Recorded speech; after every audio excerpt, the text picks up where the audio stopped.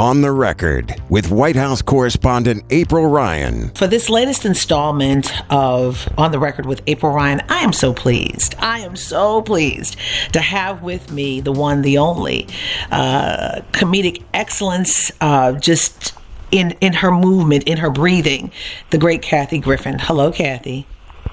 Woo! I'm giving myself a standing ovation. Oh, I love her. She's great. April, it is my honor to talk to you. You're a living legend. I love that you are. I'm following you on Twitter, and I love when you post photos of yourself getting an award or going to fabulous conferences. So I will say, however, whatever I say on this conversation is to the best of my recollection. I mean, April, have I actually been in more legal issues than I call him the accidental president? I mean, how dumb is this idiot that he actually puts on Twitter, I basically did it, or maybe I didn't, to the best of my recollection. I mean, come on.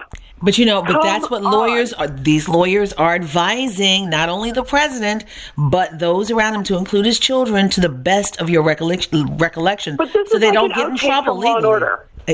You're right. You're absolutely right.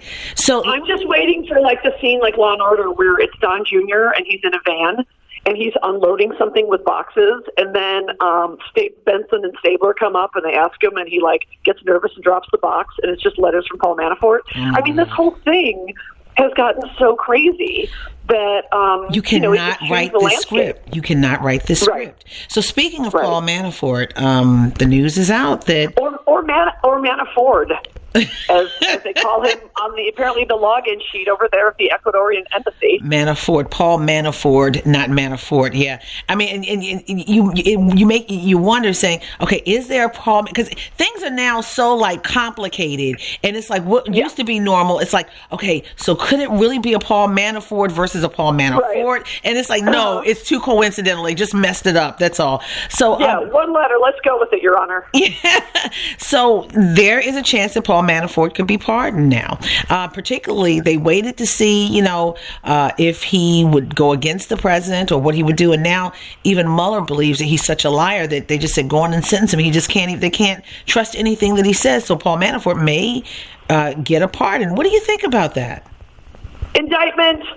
Meaning, look, if Joe Arpaio can get a pardon, then obviously, anyone can. But I mean, I'm just hoping, like everybody else, that if Manafort gets a pardon, then that's got to blow the lid off at least Mueller's team just indicting POTUS without him sitting down. I mean, I'm kind of the school that has faith that Mueller's team has enough to indict Trump without doing an interview.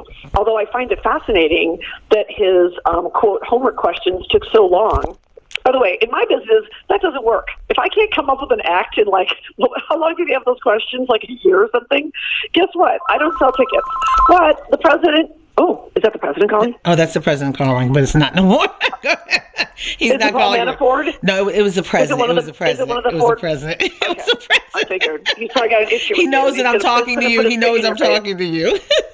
Oh, God. I don't know how you put up with that. I really don't.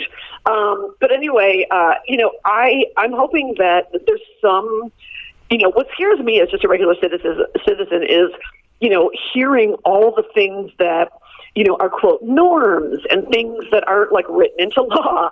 What will it take if the president starts pardoning his own, collaborators in what we feel is multiple federal crimes, but also changing not only the current stature of our country, but it's no longer sort of a crazy, wacky theory to think that we may be walking towards authoritarianism. And I know you've traveled the world, and I've traveled the world, and I think, frankly, a lot of Americans that haven't traveled, and it's not their fault, they haven't really taken that in. And we also, remember, we've never been invaded. We've never had anything like this. And so one of the things that I worry about is something like a Manafort pardon, and then we know if that's coming, then there's a Don Jr. pardon, and then it's, game on. And at what point and what entity comes in and says, this is how you fix it. And I think it's doable, but I don't, I understand they're figuring things out, but at some point, I'm can't wait till January 3rd, but I understand that the Dems have to walk and chew gum at the same time. And also, he's so unpredictable, as you know, and I've known that fool for like 20 years off and on. And I think it's one of the reasons he came after me. But wait a minute. Let's talk about that, and let's talk about how you've known, because a lot of people talked about knowing him and prior to this, and prior to him becoming president, before he became political, when he was a tabloid real estate mogul who was dealing with Marla versus Ivana and all of that stuff. Yeah. And a lot of people, and you felt comfortable enough to him to make jokes that kind of landed you in hot water that you are climbing out of. There was a time I felt comfortable enough to touch his hair. Like I used to, and trust me, I'm not saying this in a positive way. I don't want to give him any positive energy at all. But he was the type of guy that I would run into at NBC Universal events, and he would be making the rounds at Television Critics Awards, and I was there for Suddenly Susan or My Life on the D List or one of my specials or my talk show, and that was all NBC Universal. And he'd be there for The Apprentice. And I had met him, prior to The Apprentice, because as you may know, he would show up to the opening of an envelope. And I think if he wasn't president, he would be walking down Fifth Avenue with a sandwich board that just said, "Look at me, look at me, look at me." So he's always been just a joke within the television industry and the show business industry. I'm sorry, the Hollywood elite. So it is definitely a tragic twist to see this guy that at least I can say the Hollywood community certainly never took seriously. And the Trump that I knew was just a shallow, very aggressively stupid, uninformed, joke. He was just one of those guys that was boisterous and he was a joke. And the reason, I've talked about sitting next to him for 4 hours at an event for Larry King and, having to listen to his crazy ramblings and him kind of looking around and not quite knowing, acting like he didn't quite know what was going on, but he was just happy to be around people looking at him. And that's who he is. I mean, I admit I did not know any of the racial stuff because remember for a long time, especially in the 90s, the African-American community was sort of sidling up to him and he was hanging with Diddy. And I think, unfortunately, that is, and I'm not saying he planned it, but I think that's what fooled a lot of white people into thinking oh, well, he might be an idiot, but we don't think he has racial issues. But he owned entertainment complexes where these rappers and these singers would perform, and they were moneymakers for him. So there was a connection there. But there was a connection there, and I think a lot of white people didn't realize that stuff was transactional because if you look at the taking the ads out about the Central Park Five, and then years later you see him hanging with Diddy, I think the thought was oh, he's evolved in some way, or he's grown up in some way, or now that he's exposed to people of color, little did we know that he's got this gene that is deeply, deeply racist. And the way he's so attracted to people that are racist, I would really like us to move beyond I don't think he's a real racist. I think he just has this agenda for it. I don't know what more it takes. I think he's a stone cold racist and, can address a lot of things that would buy him a lot of good, as W would say, political capital, but he chooses not to. So the lying, the racism, the not being able to manage a simple, statement, much less a tweet, it's also insane that I'm looking forward, number one, to when politics is, quote, boring, but I'm also looking forward to truly cleaning house. And one thing I'm afraid of is, as a nation, and honestly I'm hoping that Bob Mueller isn't kind of the school of, remember in the Nixon-Ford days, oh, you don't really want to go through an impeachment trial, it's bad for the country. Not this time. I'm sorry. My whole message with Trump is this one really is different. Everything about him is different. We thought Nixon was bad. I remember watching those hearings as a little kid and, thinking, wow, this is shocking. But what Trump is doing is so bad, and it's so bad globally that, I hope people really get it, what that means and how it affects their everyday lives. And how do we start to educate people that regulations are good for them? All these people that go to these rallies going, yeah, regulations are bad. No, regulations give you clean air and water. And they don't just all these rich people that wanted the tax scam, I don't know how they think that their water is somehow exempt from the lack of regulations, all that other stuff. I don't know why so many people are still buying him at all.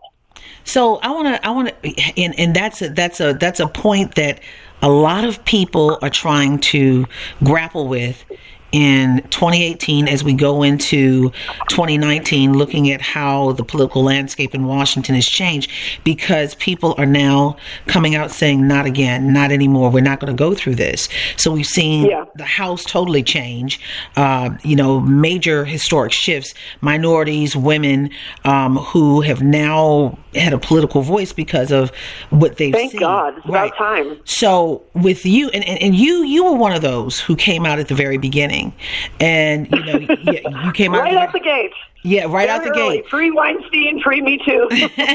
You came out right at the gate, and then you went through a period, but you had a very successful comedy show that did you went around the country and in Canada, correct? Oh, and Mexico. And Mexico, yes. I did 2 shows in Mexico, and it was so funny. I swear I just did them to spite him, and yet they were, fantastic. But yeah, I ended up playing 18 countries, and I got to tell you, it would be heartbreaking to me when every single foreign country that I played, the minute they would hear my American accent anywhere, a cafe or anywhere I'd be, they'd say, "What's going on with you guys?" And, I'd sort of have to try to explain it in my way, and gerrymandering and all this other stuff. But what really broke my heart, I'm sure you've read the reports after our midterms, that so many of our allies were saying, oh, well, I guess the message is clear. Yes, they flipped the House, but the Senate is now more with Trump, frankly, or rather more Republican than it used to be. And I that's kind of my new thing is, what's it going to take for Americans to understand it actually does affect their daily lives when the rest of the world sees people like Cindy Hyde-Smith winning, and they go, okay, you know what, maybe I don't want to trade with the United States anymore. Maybe, as a comedian, maybe we don't want an American comedian coming over here, because what if she believes what, Cindy Hyde-Smith believes? And that is the sort of long-lasting effect that Trump, in my opinion, has no concept of, because he's, as I call him, he's not just stupid, he's Britney Spears aggressively stupid. And I love Brittany April. I really do. She's a very sweet girl. But I'm just saying, we shouldn't have a president that is not as smart as Britney Spears. So that's like a message that I feel like, kind of like so many people I'm sure have expressed to you, and they come up to me, and it's like every day I wake up and I'm afraid to look at my phone to see what he's done now or what he said now. And I don't understand how we are the majority feeling stressed and worried and concerned. And, the border crisis is probably the most egregious. But then when you talk about Jamal Khashoggi, it's like, oh, gosh, it's a horse race out of all the heinous things that can be done. And I don't know. I think that all I can do as a comic who takes the stage is just tell people, like, we know it's happening. We're doing the best we can. There's this crazy system. And also, it's something that I really didn't know, and I'm happy to say I was naive. I didn't know the Republicans have had this, frankly, long game since the freaking Civil Rights Act. It does seem like that long game strategy with the gerrymandering and the suppression, it's been happening quietly at the state legislature level, and then we, have people that think elections are only every 4 years, like all that stuff. I mean, if there's going to be any good side of Trump, there are more sort of civilian folks that are going, oh, midterms matter. Elections, I always tell my friends, no, elections are every year. They're not every 2, they're not every 4. And so if there's anything positive, we're all becoming more aware, but let's all become more aware while helping get this team out, the whole team, because I don't think President Pence is the answer. Well, it's interesting, and before we even go there, Britney Spears, I love some of her music, so I'm going to give her some love. Love her. Yeah, love. I'm going to give Britney Spears some love.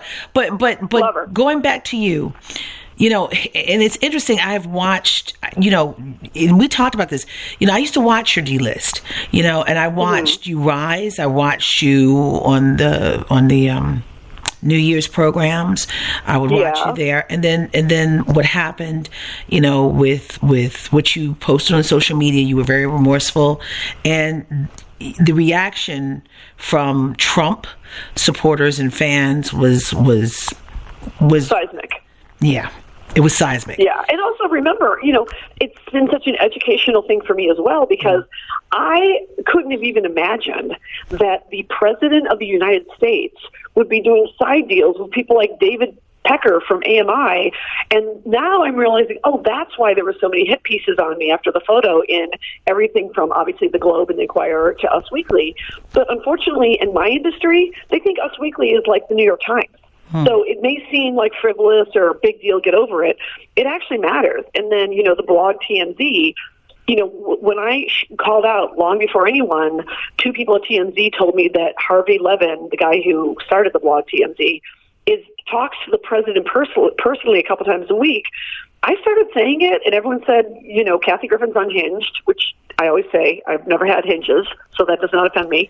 But then, I'm sure you read the Daily Beast piece where Harvey Levin says, I consider myself to be the president's personal publicist. That's how, that's one of the things that really exacerbated my situation, put me in grave danger. I just had two police officers come to my house again about 10 days ago, and I don't mean call, I don't mean send an email, I mean banging on the door, about another, what they deem to be a credible threat. So one of the things that is part of my message is these Trump folks and their sort of ancillary voices, I didn't even know that there are YouTube channels with straight up Nazis that have like a ton of viewers. I didn't know that, I didn't even know who these people were, Cernovich and Kessler and like all those folks that mobilize. And, I knew what Pizzagate was, but I didn't know that now they're QAnon and they're keeping the party going. And there are conspiracy theories. There are crazy ideas and all sorts of things. And we're in a time that if you make a sepia tone photo, you would think it's back in the 50s and 60s. But we're in a crazy time that we're going through growing pains. There is that underbelly that's rising back up. And the question is, how do you deal with it? And, will they go away, or will they be more emboldened? And did they always feel this way, or was there something that got triggered in them? I don't know. I mean, look, I'll be honest. I'm one of those Americans that I have relatives that don't speak to me anymore, and I have relatives that, frankly, I don't want to speak to anymore because I don't want to hear their MAGA BS because I know it's BS. I know him.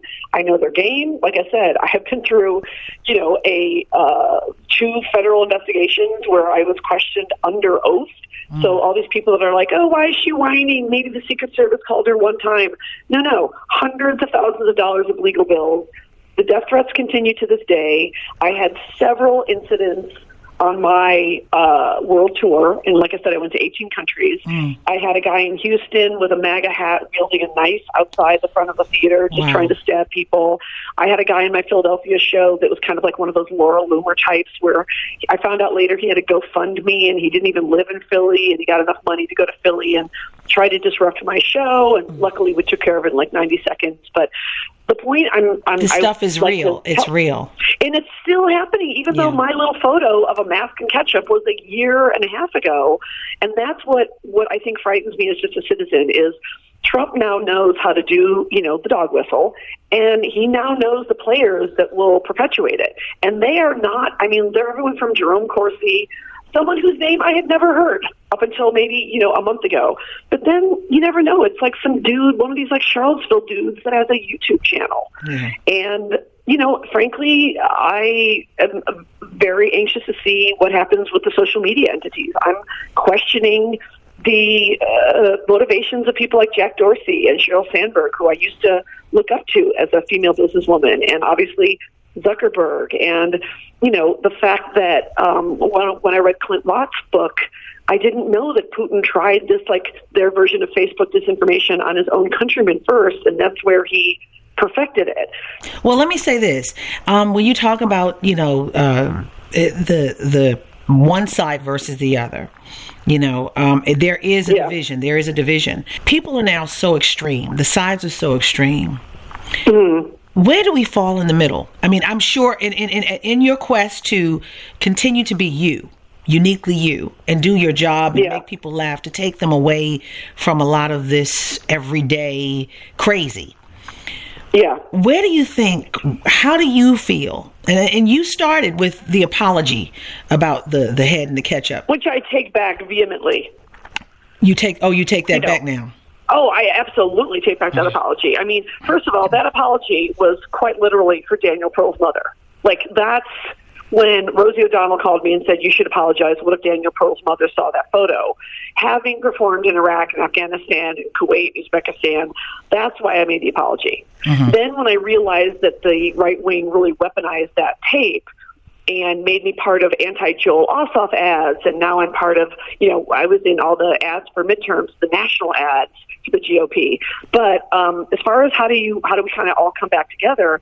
In the midst of your protest, in the midst of your vocal disdain or dislike, but yet healing, trying to, you speak your truth, and this is a nation where we are allowed to speak our truth, and sometimes there are consequences, but we're allowed to speak our truth. But then in the midst of wanting to heal, how do we do that, in your opinion? I think first of all, I think, look, this may not be a popular answer, but like I said, it's kind of like saying, how do you settle the Civil War? I'm sorry, one side has to win, and the side that is correct has to win, and then we come together. But as far as reaching across the aisle, I think this whole business of us trying to understand the angry white working class white guy in Pennsylvania, I'm so sick of that freaking guy. Okay, I'm a 50-year-old woman in a male-dominated field who's been called every name in the book, who's been Me-Too'd more times than I can count and times up. I don't give a crap about that guy. So I'm sorry, that guy needs to be suppressed, just in the way that the racist South, folks in the South, which spurned the Civil War, there was no compromise. They just lost. And then our world started to get a little bit better. And so, I'm sorry, there's no meeting in the middle with the Charlottesville protesters. By the way, or the Charlottesville Police Department. And they're on my radar too, honey. They are on my list. How are there 4 arrests after Charlottesville? How is there not every single one of those 1,000 boys arrests? So I'm looking at that going, I'm not trying to reach the Charlottesville crowd. I'm trying to reach the Heather Heyer crowd and go, hey, let's try to protect ourselves. And eventually, if we can, frankly, really show these folks why what they're doing is wrong. And frankly, sometimes that means prison time. I will say, like I said, I remember Watergate quite well. I was a kid, but I think something like 24 folks actually served time. And it did change the country. I mean, look, I'm an unapologetic Jimmy Carter fan. So, I love him. I wish he was our president today.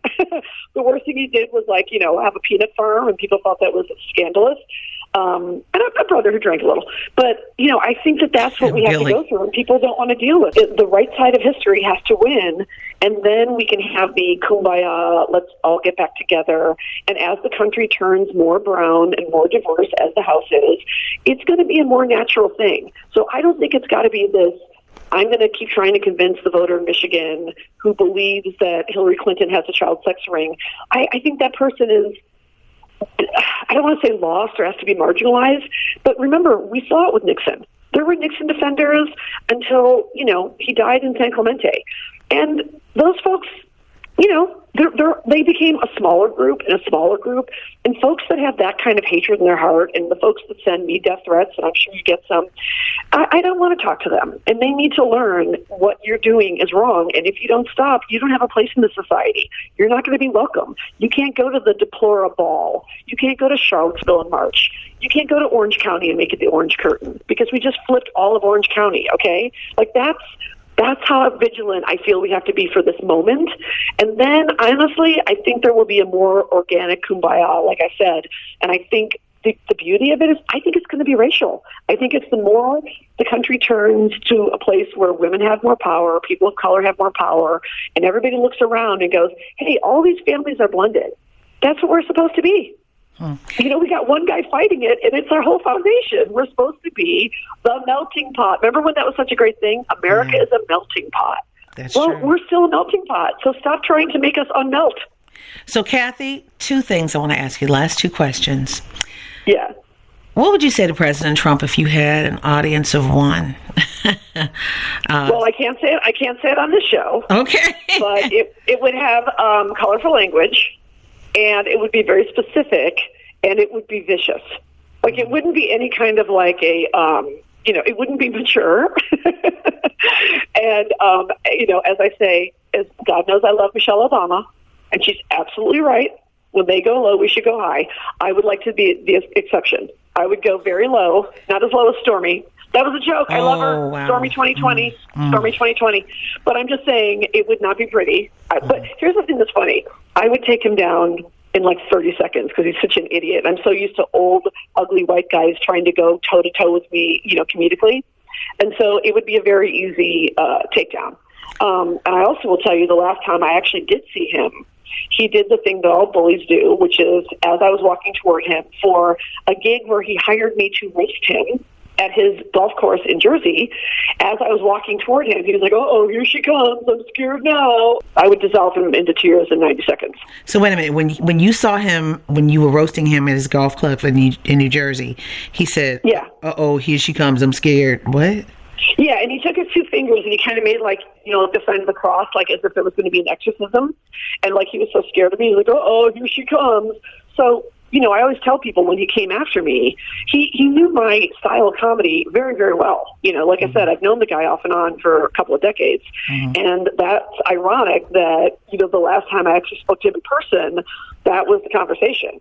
Was, he was hosting an event. I was, the comedic headliner, and Liza Minnelli was literally the singer performing. And that day, he was all about taking pictures with us. The Hollywood elite. He couldn't take enough pictures of himself with me and Liza Minnelli. And yet, when it came to, like, right before the performance, that's all he was expressing. Like, "Don't be too hard on me. It's not really a roast. It's like a toast." And I'm like, "Calm down, girl." Like, I actually said to him, I go, "Calm down, girl." Because, like I said, he just wasn't someone that anyone in their right mind would think this guy will somehow work with the Russians and become president. It just, I shouldn't be laughing because it actually happened. What do you want the Democrats to do come January? The Democrats to do is, they're going to do what I want them to do, which is, people don't understand that our team, we are used to walking and chewing gum at the same time. You're a woman of color. I'm a 58-year-old woman in a male field. You think I can just do one thing at a time and survive? Absolutely not. I got to be juggling. I got to be on the hamster wheel. And I think that's the good thing about our team is I think we're really realizing we need to be more unified than ever. No more Hillary people versus burners.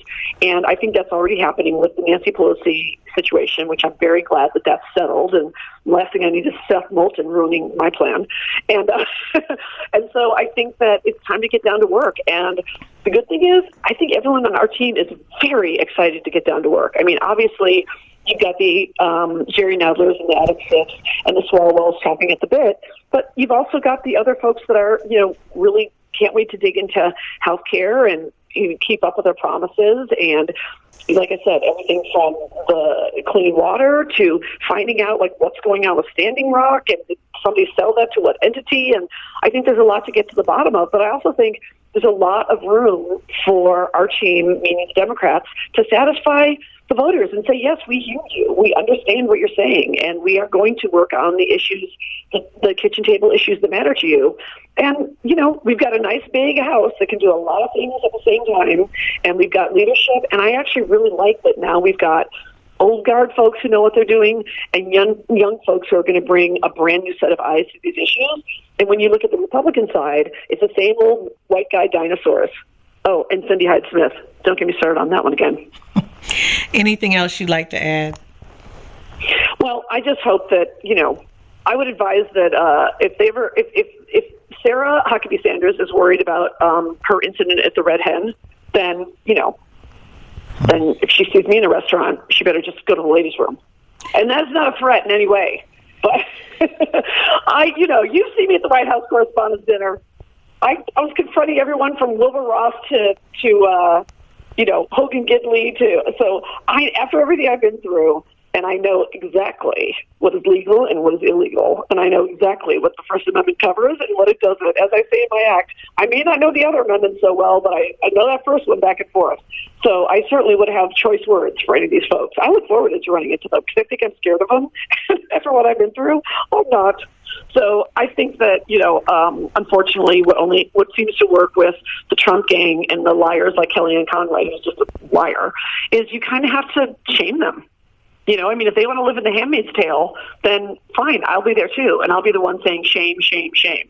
So I say we have to shame them into absentia. Wow. Well, as someone who... You heard me. Radical. As someone who has never, everyone talks about The Handmaid's Tale. I've never watched it, so it's like over my head. But what I will say is, I appreciate your truth, and I appreciate you standing for what you believe in, whether people like it or not. We are a nation that has allowed us to demonstrate and to protest, to make this country a better union. We, the people, are still forming a more perfect union. So so that's, and the experiment was going very well. You know what I mean? They talk about the great experiment. So I also, by the way, look, we've had a serious conversation, but I also very much believe in doing it with humor. I mean, I have a little merchandise store on my website, and I sell hats that say resist, and I sell coffee mugs that say F-word Trump. And, you know, some of that stuff makes people laugh. I'm selling ornaments that say F-word Trump, and it gives people a giggle, you know. And so there's also ways to you can protest with laughter, and you can protest with activism. And, you know, my thing is primarily laughter, and it's been really fun hearing people, you know, write back and say, you know what, that gave me a chuckle, or that item made me laugh, or I'm going to buy that item, and I'm going to wear it, you know, I'm going to wear my anti-Trump T-shirt secretly under my shirt, you know, at Christmas or something like that. So I go, good, if it makes you feel good and you're resisting, and good, have a laugh and just keep marching forward. Kathy Griffin, I so appreciate you. What's next for you? What's next for me? I'm very proud of my little merchandise store, and I'm going to go on Stephen Colbert's show next week, December 7th. Right. And I am very proud because as this whole experience has really turned me, I've become very isolated. You know, Hollywood's afraid of me, and I'm blacklisted, and blah, blah, blah. I can't get work, and I may frankly be uninsurable, and, you know, all this other stuff. And unfortunately, I need to tell people it's not anywhere over for me. So people that think like, woo, that must have been a tough week. And so what I'm proud of is I've spent the last couple of years and a lot of money buying back my entire library. So I am very big on being a out and proud businesswoman. So I now own every episode of My Life on the D-List, all of my 23 stand-up comedy specials, my 2-season talk show, and I'm going to be releasing them on iTunes and just hoping to put a bunch of laughter out there for people. So, you know, for 99 cents or whatever, or if you miss My Life on the D-List or one of my specials, or if there's a special that you can't find on Netflix or something, I'm going to put it all out there. And I'm not saying it's going to make me a ton of money, but in my little way, in my little protest, put it out there, and maybe somebody needs a laugh. So I'm glad to have gone through that process and own it, because, you know, that's a big gender thing. You know, in my industry of television, a lot of guys have licensing and ownership, and women almost never do. So it's something that I want to kind of shout from the rafters. And by the way, trust me, I will get more blacklisted. I'll get more heat for it, but I don't care. I want women to know, and I want young folks to know that this can be done. And my big message in life is, you know, long after I'm gone, I want young folks of color or gay folks or young women to go, you know what, that 58-year-old broad took a beating and kept on going, and, you know, if nothing else, I want them to see at least I didn't go down, you know. So I'm doing whatever I can to stay out there, be funny, make people laugh, and that's what I love doing. Mindless entertainment and laughter is the best medicine. Kathy Griffin. The best. Yes. The best. Kathy Griffin, I so appreciate you for taking your time and talking with me with On the Record with April Ryan. You keep on chugging and doing what you got to do out there. Every voice counts. Sometimes we get it right, sometimes we get it wrong, but we try to, absolutely, at the end of the day, do the right thing. So I appreciate you so much, Kathy. Well, I appreciate you, April. You are quite literally, I'm not being hyperbolic, you are an American treasure. And I thank you for your work, and I thank you for your persistence. And you are a hero, and you're an example. So thank you. Why? Because I know how to just be quiet and just say, okay, and take it. Is that what it is? Oh, I've seen a couple times when you weren't so quiet, lady. And I love it. I love it. All right, Kathy. Fantastic. I appreciate you. All right, American treasure. With this week's On the Record, I'm AURN White House correspondent April Ryan. Don't forget to subscribe to On the Record on iTunes, Google Play, SoundCloud, Stitcher, or any other podcast directory. If you like what you hear, leave a 5-star review. On the Record, a product of American Urban Radio Networks.